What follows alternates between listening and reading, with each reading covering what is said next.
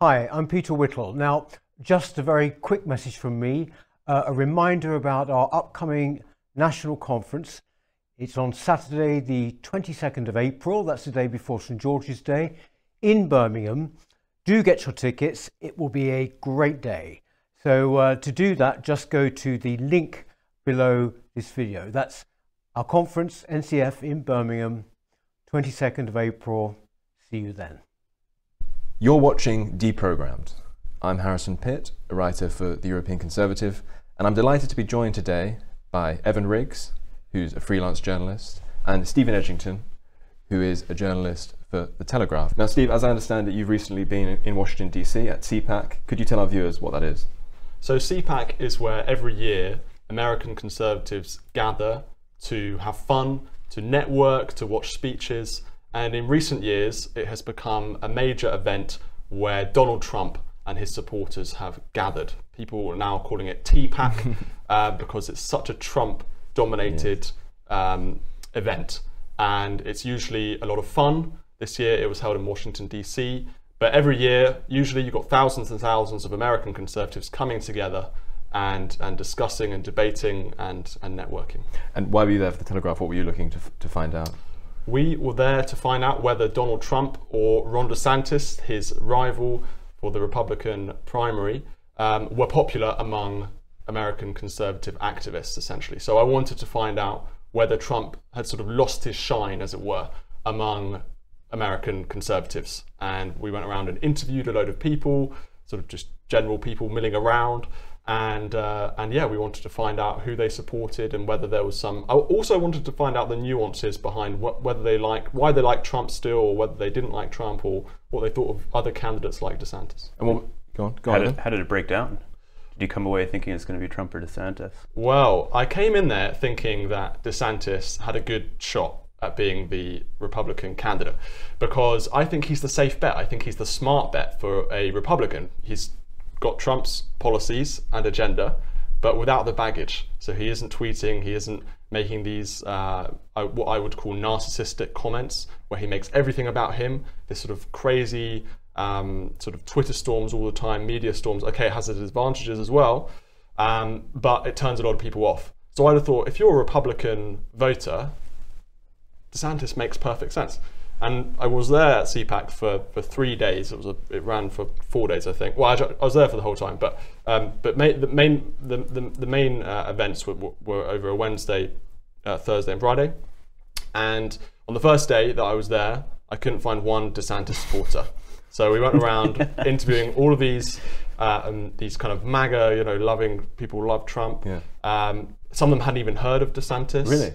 Or they didn't know anything about him. Really. They were pretending not to have heard of DeSantis. No, that actually doesn't surprise me at all. What people fail to realize, I think a lot of the right-wing kind of intelligentsia is all the things that people find deplorable about Trump is what the deplorables love about him. Yes. And these people have no time for anything else. Yes. For better or for worse. I mean, Trump's base, which is only growing by the hour at this point with his indictment, is fanatics. And it's a good thing to have, 50% of the Republican base to be completely fanatical for you, The question is whether that translates to success in a general election, though. So this is what Steve is saying, and saying that DeSantis is the safe bet. There's no question that Trump's an incredibly magnetic personality. He's clearly a force of history, and there hasn't really been a president, a character like him in American politics, arguably since Theodore Roosevelt. But the question is, as Steve says, there's no question that Trump is very good at electrifying that Republican base and getting them excited and driving them to the polls in a primary or even in a general election. But whether we like it or not, he did lose. If we're talking in pure popular vote terms, he did lose the 2020 election by 7 million votes, if you believe the official figures, which of course many people don't. But if you do believe the official figures, he lost that election by 7 million votes. And I don't know if there are sort of 7 million voters in America who are going to switch to Trump on the basis of the fact that he's being pursued and indicted at the moment, like unjust though that is. And DeSantis is much better with independents. He's much better with suburban women, and you can be as attached as you like to a personality. There's a certain romance around Trump. There has been since 2016. But the question is whether you want to be heroic and lose, or whether you want to be a little bit more dry and effective but actually win. And I think DeSantis would. I think Trump could beat Biden in 2024. Don't get me wrong, but I think it's more of a gamble. But the people there, they weren't sort of receptive to that kind of thinking. Well, I had an interesting journey there, and I think, listen, as I said, CPAC over recent years has become a very, very Trump-dominated event, right? So all of his supporters are going to CPAC. You didn't have his rivals really speaking on the stage. So you had Nikki Haley, I think, who actually got booed off the stage, or not booed, not quite. I'm rephrasing that. she came out of the stage room, and people were shouting Trump, Trump, Trump, Trump, Trump like this. So there was I think Vivek. Oh, I can't pronounce his surname. You know who I'm talking about. The other candidate. Vivek Ramaswamy. Yeah. Say it again. Ramaswamy. Vivek Ramaswamy. Okay. So he's the other candidate who's sort of announced. There's actually another guy in recent days who Asa Hutchinson. Yes, that's right. Former governor of Arkansas. Everyone was waiting to see whether Asa would wholly strong at 1%. Exactly. But basically, there wasn't any people who didn't support Trump. Really, major kind of figures speaking at CPAC this year. Like DeSantis, he could have been there, but he chose not Apparently to. he was invited. Yeah, he was invited. Totally, he could have been there. Yeah. The guys who run it is a guy. So I think it's called Matt and Mercedes Schlapp. Yeah. Who there's a bit of controversy at the moment over Matt Schlapp's. He's being sued by someone, or there's some allegations to do with sexual assault. Okay. Anyway, so CPAC has become very Trump dominated. However, on the second day of CPAC, I did meet some DeSantis supporters, and there's what I found was there was an interesting reluctance to say on camera that they supported DeSantis because they felt that Trump was such a sort of dominating personality, and I think that people were describing it to me like there's a Trump cult, and I think I really saw that. People were saying some extraordinary things about that. This is like the Messiah. This guy is like he's going to save our country. Blah blah. I mean, fine. And so I did find some of those DeSantis supporters, they were less willing to talk to me like on camera. So maybe there's an underlying support for DeSantis, but I think with the recent indictment, this may be changing things, or at least it's changed things in the polls. I mean, like Donald Trump's lead has massively increased. And just to finish my CPAC story, on the third day when Trump was speaking, so he made a speech, and everyone, they want to keep everyone at CPAC, so they have him speak at the very last moment, the last day. I went and saw the speech. And I thought he was fantastic. I thought he was absolutely amazing as a speaker. And this is the thing, don't underestimate Trump's star power. I mean, he's incredibly charismatic, extremely funny. One of the funniest people probably of the century. Just his sense of timing. He is a fantastic, speaker, and someone who sort of can rile up a crowd. And I was in this sort of journalist pack at the back of the CPAC hall. So there's this sort of massive stage area with thousands and thousands of seats, and they put the journalists right at the back. And I think, obviously then we need cameras to film it at the back, but I think they were sort of slightly punishing us, which is fair enough. But that also meant that the journalists were put right at the back next to all the seats at the back, which were empty. So what I was watching was all the journalists were like going around taking photos of all the empty seats because they were right next to them. Anyway. By these journalists, you mean like the CNN and... It's like all the other journalists, the American journalists who were there. So I was very impressed with Trump's speech, and I thought he was very funny and he made me laugh.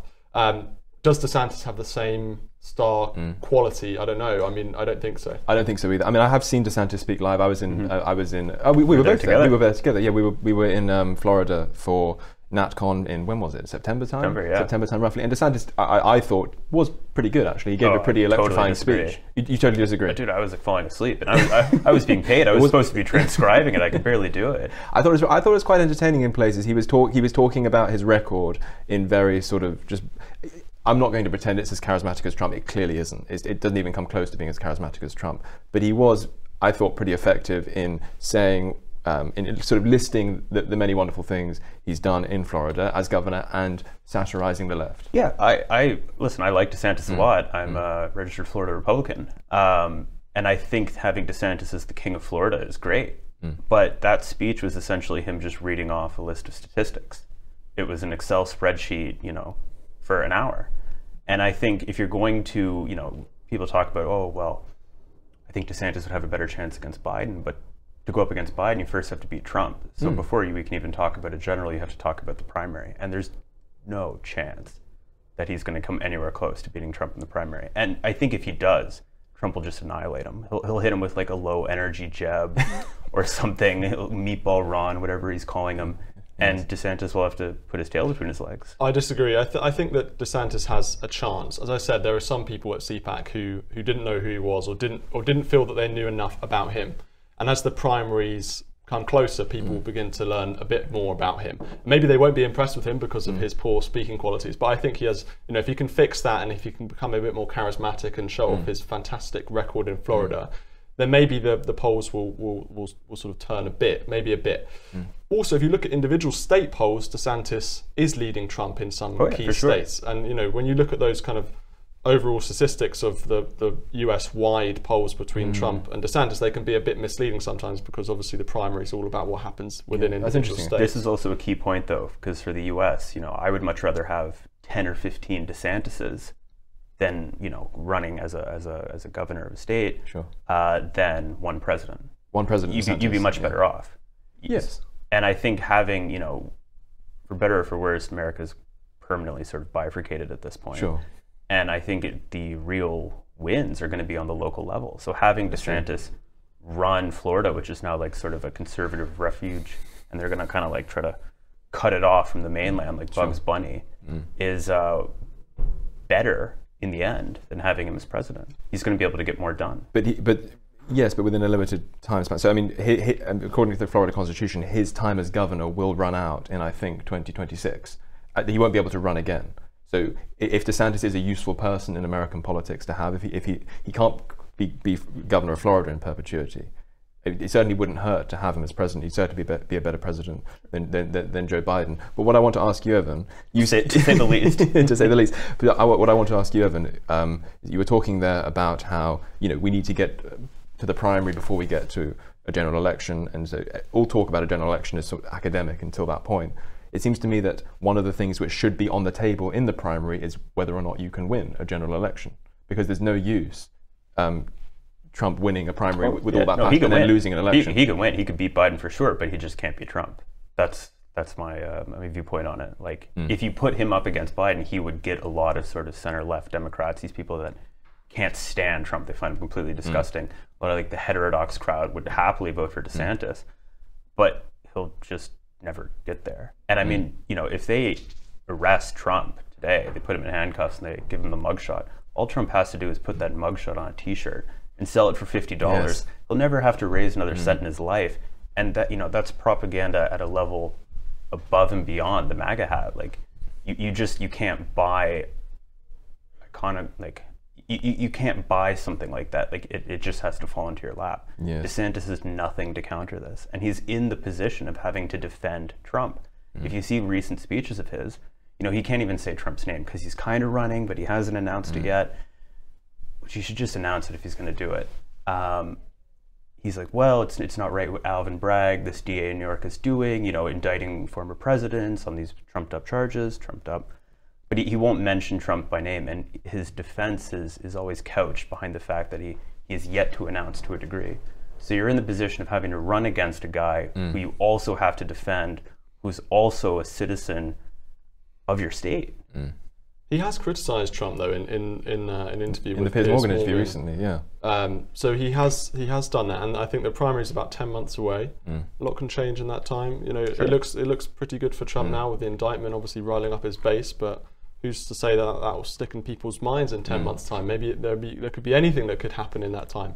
And so DeSantis is super interesting because there's lots of debates in America as to whether he's sound. That's the phrase I'd use in the UK. Is this guy really a MAGA Trump guy in terms of his ideology, or is he a creature of the Republican establishment? Yeah, exactly. And particularly in foreign policy, this is where like the big debate is over.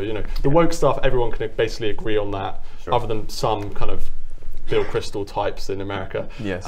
But it's the foreign policy where he's really being tested on, and DeSantis is sort of he's starting to slowly say some views on that. So he talked about Ukraine, right, being a regional conflict, and then he sort of had to row back on that from it a little bit, but not too much, but a little bit. He's been quite nuanced. So the test with him is whether he is sound on those things according to the sort of MAGA the measurements. They're trying to determine if he's a neocon in sheep's clothing. Yeah, exactly. Yeah. I don't think he is, but it'll be interesting to see what he says. And the other criticism that DeSantis has a lot is particularly from donors. So this is an interesting anecdote from CPAC actually was, the whole point of CPAC is to kind of have fun as well. And we were at the bar and we were speaking, speaking to all these interesting people from all over the world, not only just from America, but there's people from Germany, people from Hungary, people from Poland. Fascinating. But we got speaking to one of the evenings to an American donor, sort of fairly wealthy guy who'd ran to be the RNC chair a few times. He came like third or second or something. And so he's really sort of well connected within that sort of GOP donor base, right? And he's a Floridian.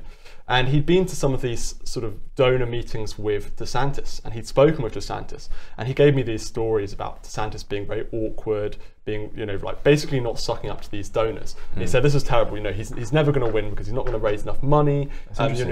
He told me about people who'd given DeSantis like millions of dollars, and they were waiting in this queue for some food. And DeSantis, all DeSantis cared about apparently was to go and get the food, and he just like completely ignored all the donors and was like, I know, I just want like a steak or something like that. And I said to him, I'm sorry, I don't care. Like, okay, I think DeSantis will be fine. I think he's going to raise a lot of money because he's like the only credible candidate. Well, he's already got a lot left over from his gubernatorial campaign. Absolutely, and I think there are so many people in America who don't want Trump. Republicans who don't want Trump to be the candidate. They'll give DeSantis, if they think DeSantis is the best chance of stopping Trump, they'll give him money basically no matter what. And there's this donor saying, oh, he's so insulting to the donors. Sure. And I was like, I'm sorry, if I'm a normal Republican American voter, I couldn't care less if DeSantis is good to his donors or not. I mean, in fact, it's probably an advantage because he's not sort of hoodwinked or, under their spell in any way, or there's no pressure on him to do what they want him to do. So the question though, which the MAGA base is inevitably going to end up asking off the back of that is, why are all these donors so interested in donating, in giving their money to DeSantis? I think that in a way, the fact that donors are sort of congregating around DeSantis like flies counts against DeSantis well, the Trump in a primary. team are trying to paint DeSantis in that way, right? Exactly. So they're saying, Paul Ryan has said that DeSantis is like his Jeb candidate. Bush. And Jeb Bush, So they're really trying to sort of paint DeSantis as like rhino figure. I mean, the interesting thing is like Trump, the people that Trump appoints, you could argue are like some of the most like left-wing kind of Jared Kushner types. The people that are around Trump that Trump chose when he was president as his main advisors were A, massively incompetent, and B, not MAGA Republicans. And just look at what Trump didn't even manage to build the wall. Exactly. He didn't even manage to do that. Which is the centerpiece of his campaign. And this is one of the things which, when in that interview with Piers Morgan, that's one of the things that DeSantis does mention, that look, I'm actually good at making sure that everyone in my team is pulling in the same same direction. He says things like, I would have fired Fauci, I wouldn't have kept Deborah Birx in place. He didn't mention Jared Kushner, although I'm sure he could have done. DeSantis, notoriously, we're talking about Soros-backed DAs going after Trump at the moment. DeSantis notoriously got rid of a progressive prosecutor who'd been backed by George Soros because it was undermining law and order in his state. So DeSantis is, I think one thing that he certainly does have on Trump is that he's a much more effective, disciplined administrator. I think very few people can question that. The problem is that if the main issue in this campaign becomes devotion and loyalty to Trump, there's only one winner. And I think that that's the direction in which we're going. And I think that this current indictment only helps that attitude this was definitely sort of Trump's fundamental fatal flaw in 2016, was that everybody he hired hated him and hated what he stood for. But I think, and I think in 2020, regardless of you say like, can he win again in 2024, having come back, I think there's enough people now, and there's been enough kind of alternative infrastructure to build up people with the capabilities of like running the administration, that will be less of an issue. But I will, 100%, I'll give DeSantis the fact that like his team is completely aligned, and he's been radically efficient across like multiple different levels of the state. Like you've seen this thing that he's done with Chris Rufo, carving out Florida New College, and like basically firing all their kind of DEI commissars and their upper administrators. Like I would like to see this kind of, I would like to see DeSantis in Florida up until the very end. Maybe he can run in 2028, but I want to see how far he can get fully focused on this and seeing if that can be exported to other states rather than trying to beat Trump at his own game. It wouldn't surprise me if DeSantis is coming close to agreeing with you actually at this point. Maybe, I mean, it's perfectly possible that one of the reasons why DeSantis is delaying his announcement is because he wants to assess the landscape and if the sort of the Trump. He'll run. No, you think he will run? He'll definitely run. I think so. I don't think he will. People say like he can run in 2028 and it's fine. Like give Trump his turn. His star could be gone. And he, yeah. Exactly. I mean, what's going to say? What's that? So 5 years time. Yeah, and another. Think about the politicians 5 years ago. Exactly. There's no chance that they were going to run in 5 years. Do you know what I mean? So exactly. he probably sees this as his only and best opportunity. And also, I mean, part of DeSantis' whole raison d'etre as a Republican at the moment is, look what I have done in Florida. Like, and as I say, and the midterms as well. And the midterms. Yeah. And as I say, his term expires in 2026.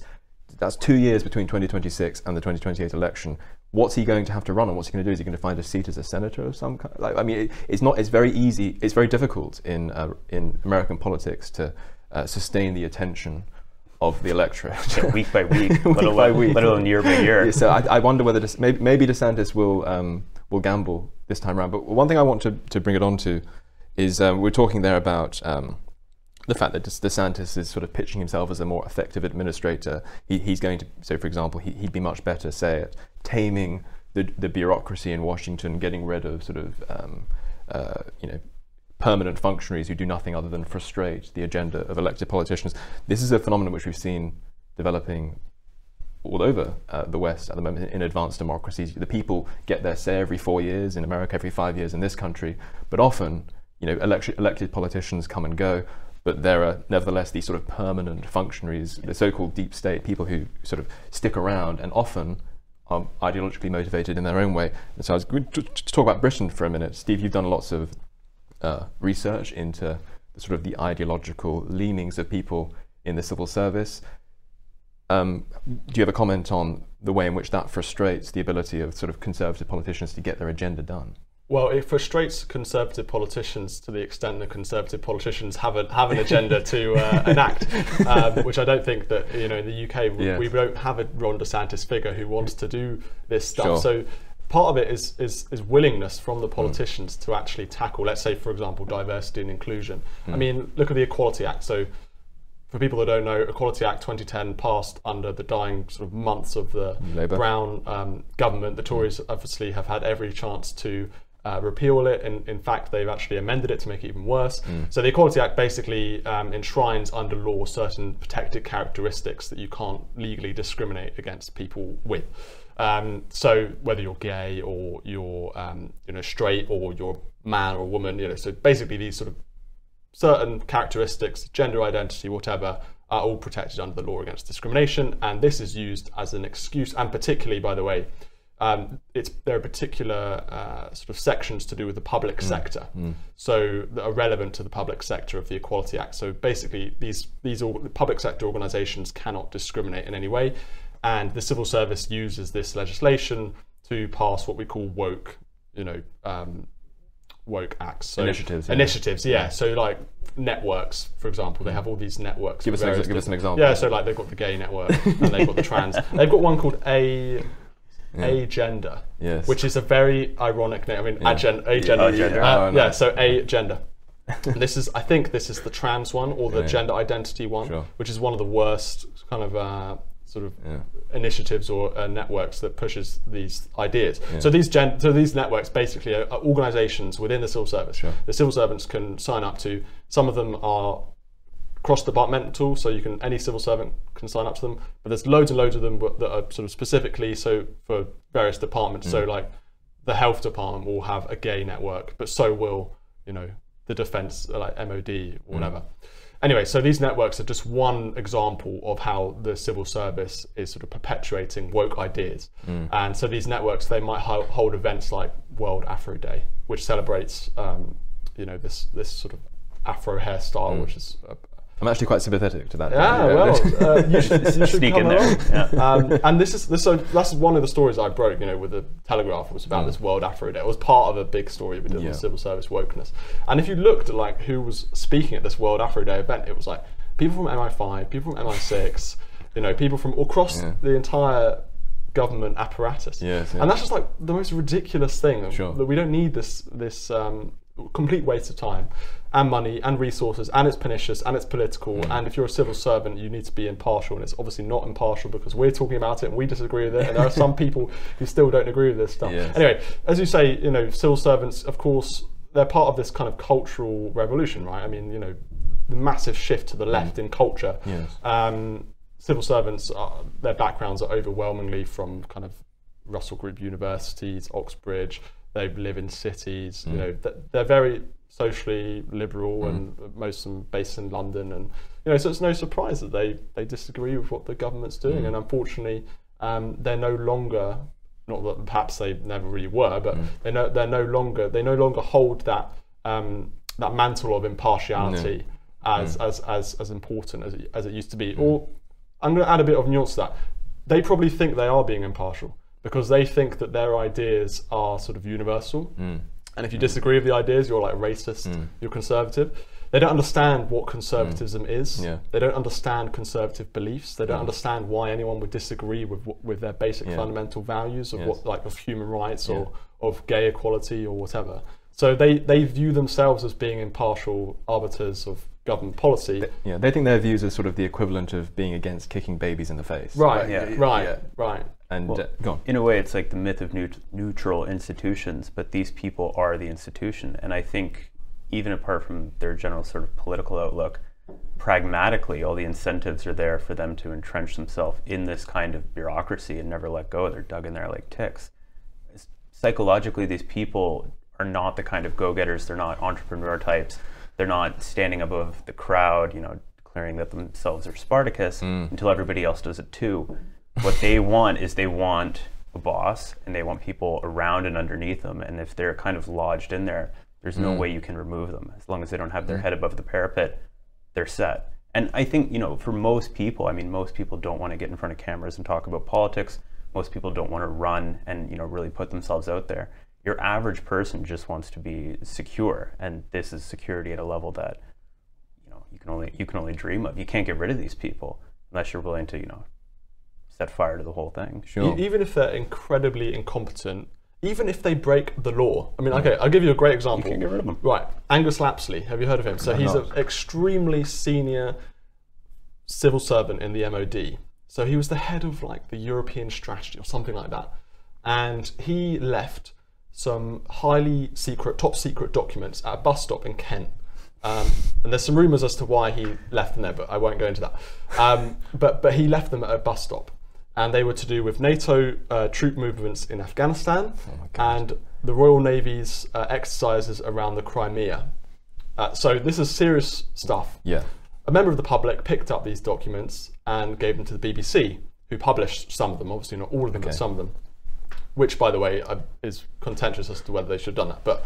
But that's not the point. So what happened to Angus Lapsley? Okay, there was an investigation. His name wasn't released until the press found out his name, and I actually found out his name, really annoying, on a Friday morning, and the Telegraph were going to publish the name on like the next Monday, and the Guardian got it out on the Sunday. So I was like, anyway. Yes, so Angus Lapsley, well, it was annoying, we got scooped. It happens. But yes, anyway, so what happened to Angus? So he didn't get fired, he didn't get prosecuted, his security clearance wasn't taken away. He got moved to the Foreign Office. Okay, so what does he do now? He works for NATO. He's like, he's one of the most senior, I forget his exact job title, but he's one of the most senior directors at NATO.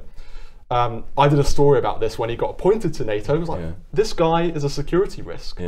This guy is a complete disaster. I mean, he potentially put like British lives at risk by particularly in the Afghanistan situation where we have troops on the ground. Absolutely. There, So this is one example of a deep state official who's very well connected, and I've known his name for years and years and years because Brexit campaigners have been made aware of him, because during the Brexit negotiations he was seen as one of these civil servants who was frustrating things. He was a massive Remainer. So he's just one example where you can literally, you know, I mean, he was breaking the law. He leaked top secret documents. I mean, you know, he did it by accident, but that doesn't matter.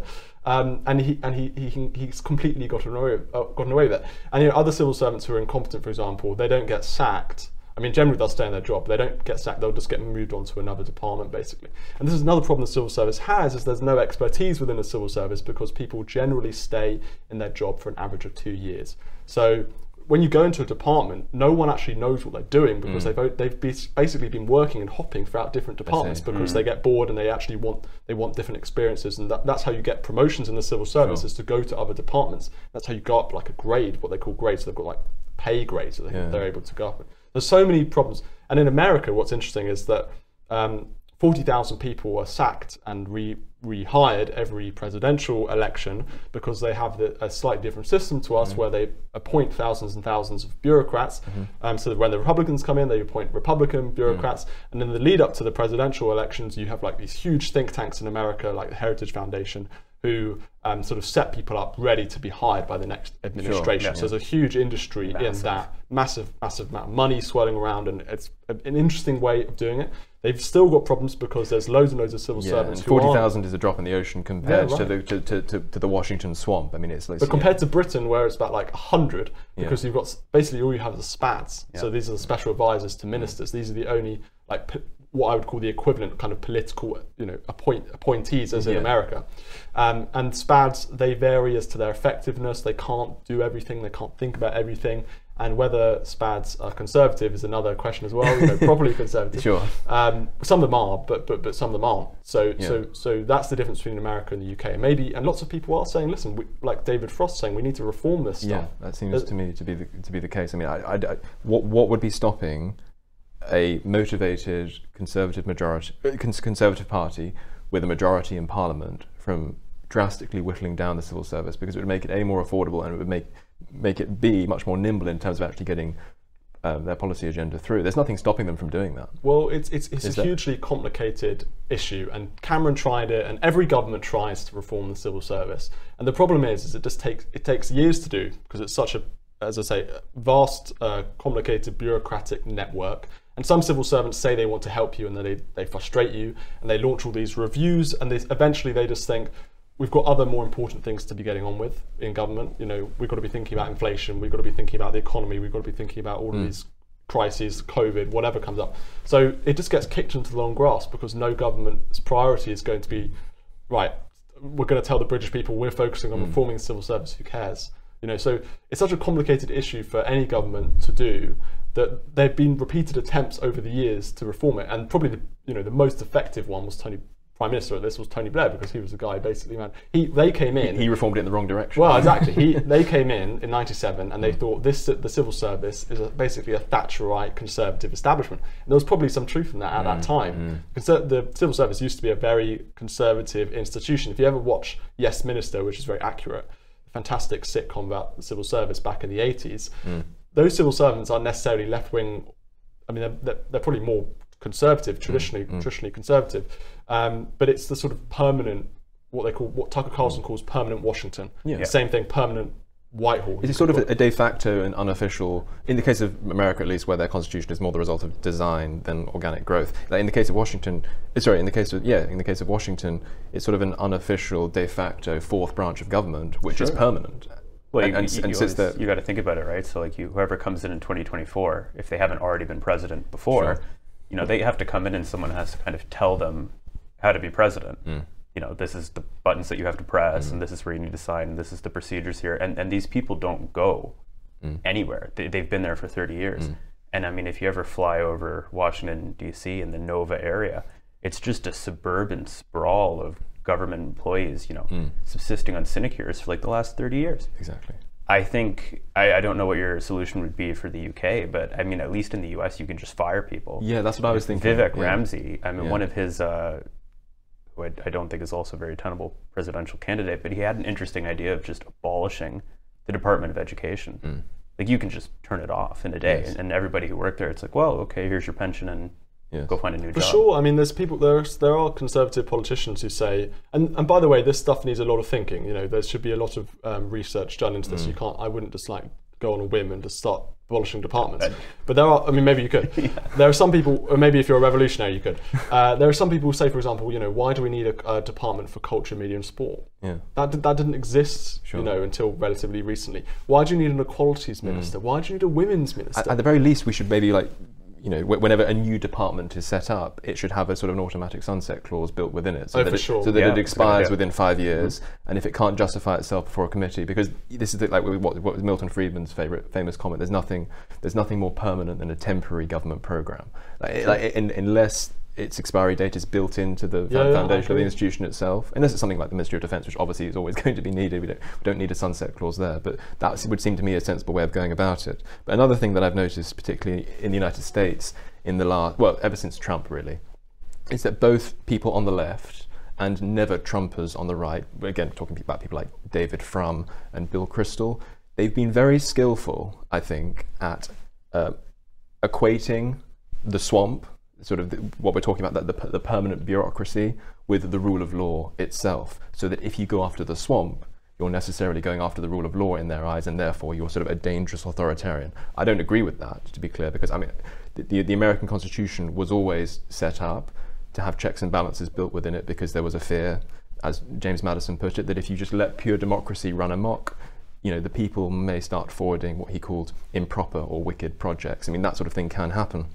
So there should be checks and balances, but those checks and balances are supposed to be presented by Congress and the judiciary, not this, as I say, an unofficial de facto fourth branch of government, which people like David Frum have. I mean, he's on record saying things like, when Trump says, "I want to drain the swamp," by which he means the deep state and those functionaries who are not in the American Constitution, they're not honoured by the American Constitution. When Donald Trump says he wants to drain the swamp, he means the rule of law, and this is something which is exercise the left liberal imagination in America, such that even if Trump were to be effective at going after the swamp, or even if we had a sort of Trumpian figure in Britain who was effective at going after our own slightly smaller swamp, he would be sort of tarred by the BBC and the Guardian, or she, by the BBC and the Guardian, as a sort of dangerous authoritarian. Well, Frum's more right than he realizes there, because these are the people who ensure that the ratchet only goes one way, that things only move in a leftward direction, because their incentives are to continue expanding the bureaucracy that they're entrenched in.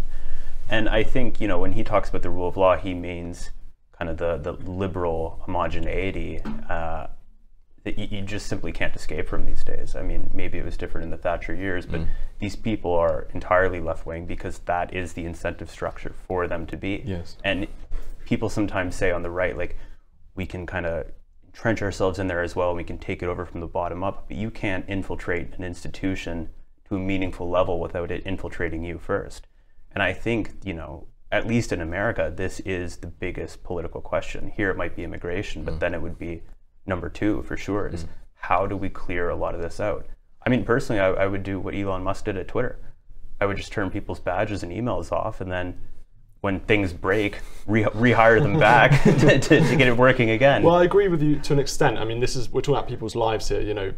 Whether they get their welfare check or whatever, using American terms, or not. And there's some really important functions of the state which, if they break down, there are serious consequences for ordinary people, and we can sort of laugh about it on a podcast. But I wouldn't just sort of willy-nilly start firing tens of thousands of people, because there could be be serious consequences for people. And I think this goes down to a fundamental question of what conservatives should do. So, there's this argument among certain left-wing conservative MPs who say that, we can't, for example, abolish these departments or reform the civil service or change the law in these ways because we are conservatives and we're here to conserve these institutions. Isn't that the whole point of being conservative, is to conserve? Well, they miss the point entirely.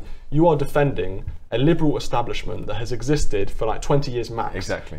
You're not defending rights that have been fought for over thousands of years. Immemorial customs or immemorial institutions, which or anything is what, like that. Absolutely, they're completely misunderstanding what conservatism is. And these sort of almost philosophical debates that go into the arguments that we're having now are interesting, and something that people should be trying to have more clarity on. I think, we need to have more clarity on this stuff. We need to make the argument for almost being revolutionary conservatives, to put it like that, to start abolishing, to start being radical in that way.